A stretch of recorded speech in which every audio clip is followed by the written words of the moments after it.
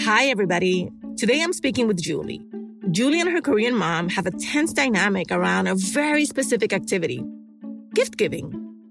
Meeting her mom's expectations weighs really heavily on Julie, to the point where something that's supposed to be joyful has become excruciating for her. Let's get into it. My name is Julie Kim. I'm a writer and organizer from Queens, New York. I am a city government employee as well. And in my family, I call my mom and dad Amma and Appa. My relationship with my mom growing up has been, I kind of viewed her as an authoritarian in the house because she did scare me. I very much followed her lead. Like I wanted to do what she was telling me. However, I would say I just wouldn't tell her things if I knew she wouldn't approve. And that was kind of how the relationship went. So when she disapproved of something, she would go into the kitchen and get a wooden spatula and tell me to put my hands out and hit my hands.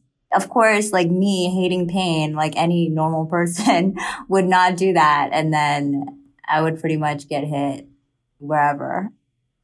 A source of tension that my mom and I have had, which in a way, it sounds really small, but is actually gift giving. As a child, I remember, I would just make her something. Like it was just kind of, she didn't really expect, anything from me.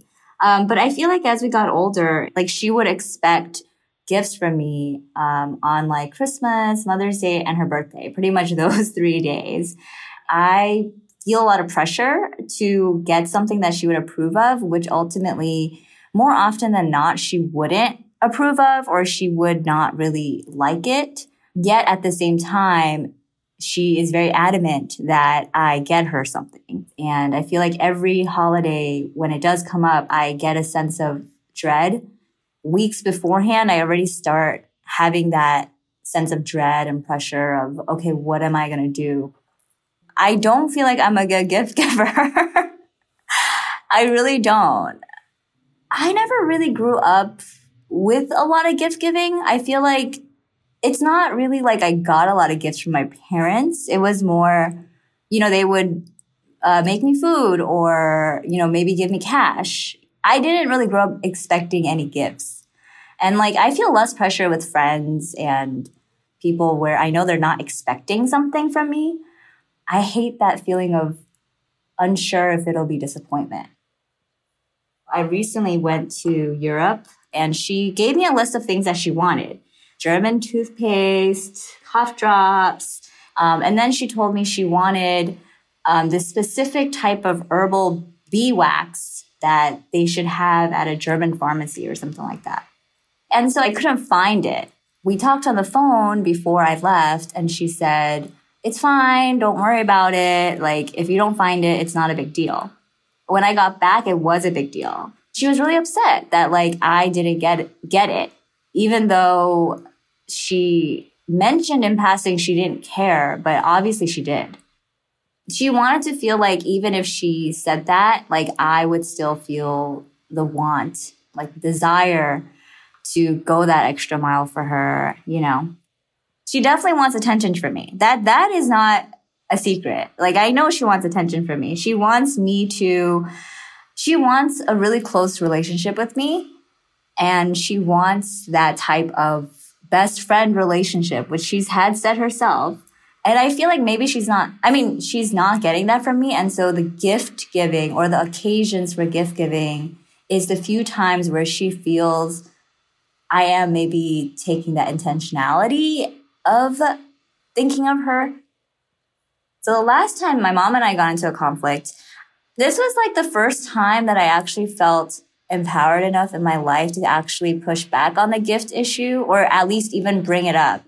I actually did say something a bit dramatic, which was, I don't want to get you gifts anymore. Like, I'll just give you money. Like, I don't want to do it anymore. And then she basically got really upset. I don't even remember what she said.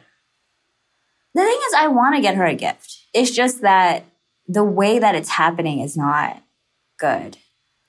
I do see that negativity could also be a way of getting my sustained attention. I think that really is what it is. It's the attention part. If I didn't have to make eye contact with her and she was on the show, I would say, I love you. Trust that I do want to do what you want from me. I want to get you a gift. It's just become this like monster of a situation. Yeah. Hi, everybody. I'm Juleyka Lantigua, the creator and executive producer of How to Talk to High Achievers About Anything. And I'd like to invite you to be a guest on the show. Every episode, we talk to Black and brown folks striving to do big things and looking for ways to level up. Licensed psychotherapist Devon Lewis offers feedback about aspirational challenges we all face. Things like imposter syndrome, perfectionism, and especially how we define success. We'd love to hear about your triumphs and where you still trip up sometimes. Send our producer, Virginia, an email so she can get your story on the show. She's at virginia@lwcstudios.com. From KPBS and PRX, Port of Entry is back. This season features cross-border stories about artists and musicians turning pain into superpowers. A kid caught smuggling drugs through the U.S.-Mexico border becomes an artist and designer. Carlos Santana's best friend, musician Javier Batiz, turns down mega fame for family and community. Port of Entry, a narrative documentary podcast, offers cross-border stories that connect us all. Visit portofentrypod.org or listen on Apple, Stitcher, or wherever you get your podcasts. What's up, everybody? I'm Stevon Lewis, a licensed psychotherapist and host of How to Talk to High Achievers About Anything. I'm excited to share big news. How to Talk to High Achievers About Anything is back. This time, I'll be joined by a very special person, someone whose name you know very well. Hi, everybody. I'm Juleyka Lantigua, founder of LWC Studios. Welcome, Juleyka.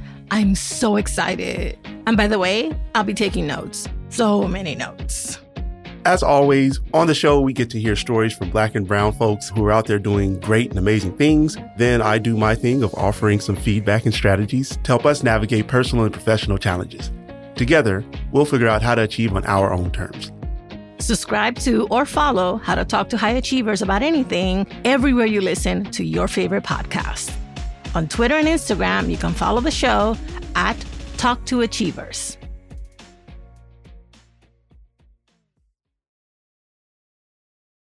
Julie's story made me think about how tensions with our parents over quote unquote small things are often signs that something else is going on, something much deeper. How can we as first gens better understand the underlying tensions that often strain our family relationships? And what can we do to alleviate them? You know what I did, because we need help figuring this one out. I called in an expert. My name is Yin. I'm a psychotherapist in private practice. I primarily see Asian and Asian Americans in my practice. The experience of the Asian diaspora and how it has shaped our psyche is of particular interest to me. I also have a podcast called Asians Do Therapy, where I talk to Asian folks on both sides of the couch, both Asian clinicians as well as Asian folks who have been in therapy. You listened to Julie's story. What did you hear in the story?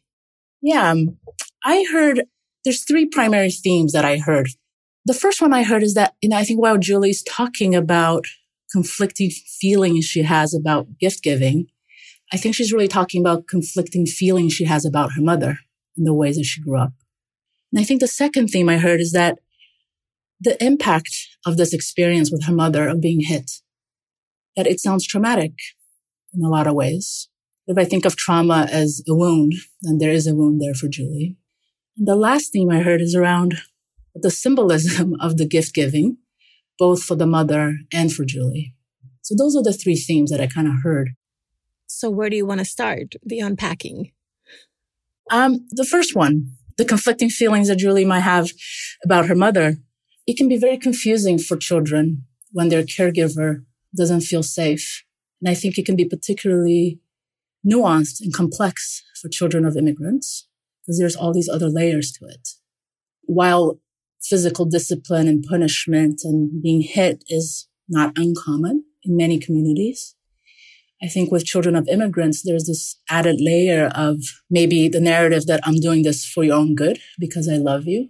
There might be a narrative of I've sacrificed so much. This hardship that I'm enduring is for you. This living in America, living as an immigrant, it's all for you. There may be the experience of the child wanting to protect the mother, knowing the hardships that the mother endured. So it's hard to make sense of this. And I think the last piece, I think that is kind of nuanced for children of immigrants is that there's a gap in what we see in our homes and what we see idealized in American TV or in our friends' homes. So this gap is confusing as well. So I think that is I think Julie's trying to make sense of it. How do I make sense of what happened to me? And how do I make sense of this relationship that I want with my mother? How do I move forward given what has happened? Is that part of how the wound develops? Well, I think when we're under threat, we feel scared. And Julie alludes to that. I feel scared of her. And I think wounds or traumas kind of live in our body unless we kind of have an opportunity to heal them or attend to them. So while Julie as an adult might cognitively know that her mother might not hit her as an adult, but there might be a memory of that, a memory of being hit. So the disapproval of the mother might equal being hurt, being hit. So when Julie says, well, my mother gets really upset when she doesn't get the gift she wants. And I get a little curious. Is there yelling? Is there a look on her face? Is there a tone? And do these things trigger something in Julie? The other thing that happens is that I think Julie, I don't know her, but there might be a sense that she wants to be close and that the mother wants to be close, but it doesn't feel safe to be close. That's how the wound also shows up. Closeness doesn't feel safe here. And the third theme, how does that show up with your clients and how do you help them to address it? Yeah, the symbolism of the gift. For the mother, I imagine that the gift giving is a symbol of the child's love, the child's attachment to her, but the child still thinks of the mother. That's why it's important. I don't know of the economic, financial situation of this family, but if there has been financial scarcity, financial instability, poverty, the gift might also be a symbol of we made it. I made it. It was worth it. Whatever I've been through was worth it. And lastly, I think for certain people and certain generation and certain people that had experienced certain things in life, and I'm alluding to the mother's own trauma here and the ways that she grew up, that something concrete for her feels a lot safer as opposed to words, as opposed to something intangible. They're not talking about their relationship. They're talking about the gift giving. They're not talking about what happened in the past. They're talking about the gift giving now. I think for Julie, the gift is a symbol of her autonomy. It's her ability to push back. Julie speaks of not being a good gift giver, which is kind of an interesting way to describe it because in my mind, maybe she doesn't want to be a good gift giver for her mother.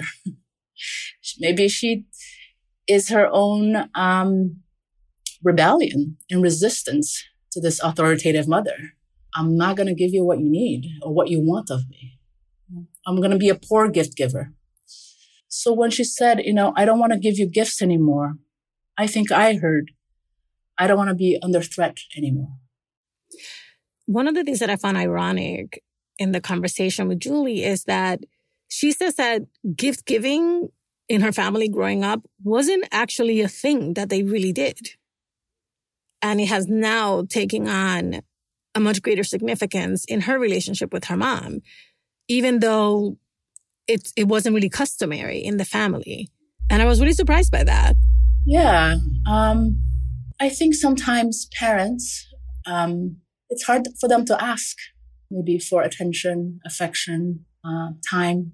It's hard to say, are you thinking of me? It might be easier for the mother to ask, can you buy me a gift? I'm expecting a gift. It might be easier to demand than to ask. It might be easier to be authoritarian than to feel needy, to be in need of my daughter. So that might be more, less vulnerable for the mother. So I see a little bit of a deficit in Julie and her mom's interactions. On the one hand, mom really wants attention, for Julie to focus on her. And then on the other hand, there's so much that is going on said on Julie's part for so many reasons that we can imagine. They're just things and feelings and experiences that she's not able to talk about with her mother. And I'm wondering if in your practice, you come across other types of relationships, familial relationships, in which there are these relational deficits that people encounter, and how you help them to identify those and start to address them. I think you're speaking of deficits in terms of a gap. Yes, right? exactly. Kind of a lack of, not being able to connect, not being able to speak to something. Yep. Yeah, I think it's quite common with children of immigrants to have this gap in communication and understanding for so many reasons, being bicultural, or having a language gap. It's interesting. I may never be invited for this podcast again because I know it's said how to talk to mommy and papi about anything. But there is an assumption that speaking to them about everything, we should speak to them, and speaking to them is better than not speaking, and that speaking to them will lead to resolution and understanding. Mm-hmm. But I don't think that's often the case. Say more.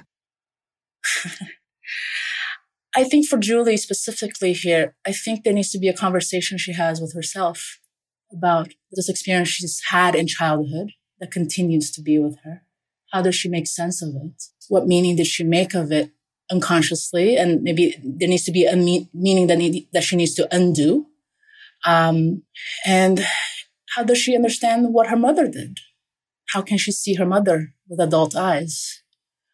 I often find that once people have a better sense of that conversation they have with themselves, then things become clearer about how they want to take it forward, whether it's to converse with their parents or not.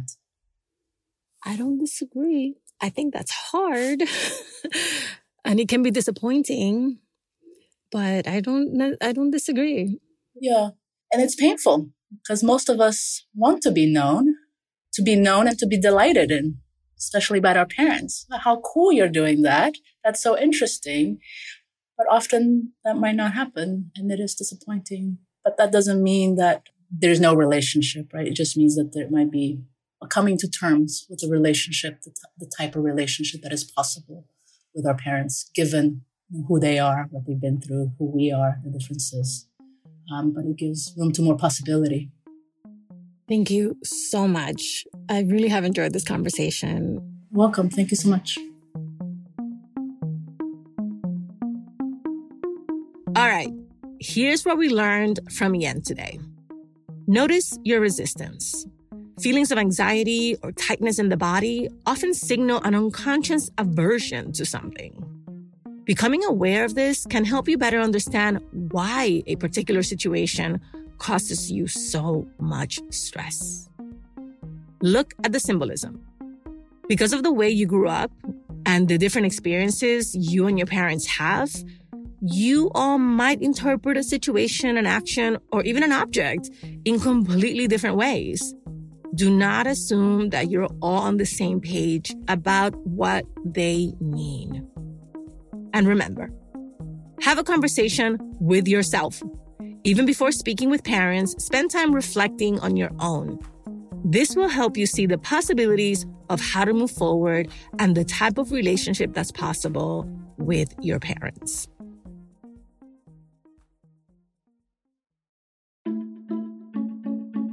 Thank you for listening. Thank you for sharing us. Thank you for coming on the show, for those of you who've come on the show. How to Talk to Mommy and Papi About Anything is an original production of LWC Studios. Virginia Lora is the show's producer. Kojin Tashiro is our mixer. Manuela Bedoya is our social media editor. I'm the creator, Juleyka Lantigua. On Twitter and Instagram, we're at Talk to Mommy Papi. Please follow us and rate us on Apple Podcasts, Amazon Music, Pandora, Spotify, anywhere you listen to your favorite podcasts. Bye, everybody. Same place next week.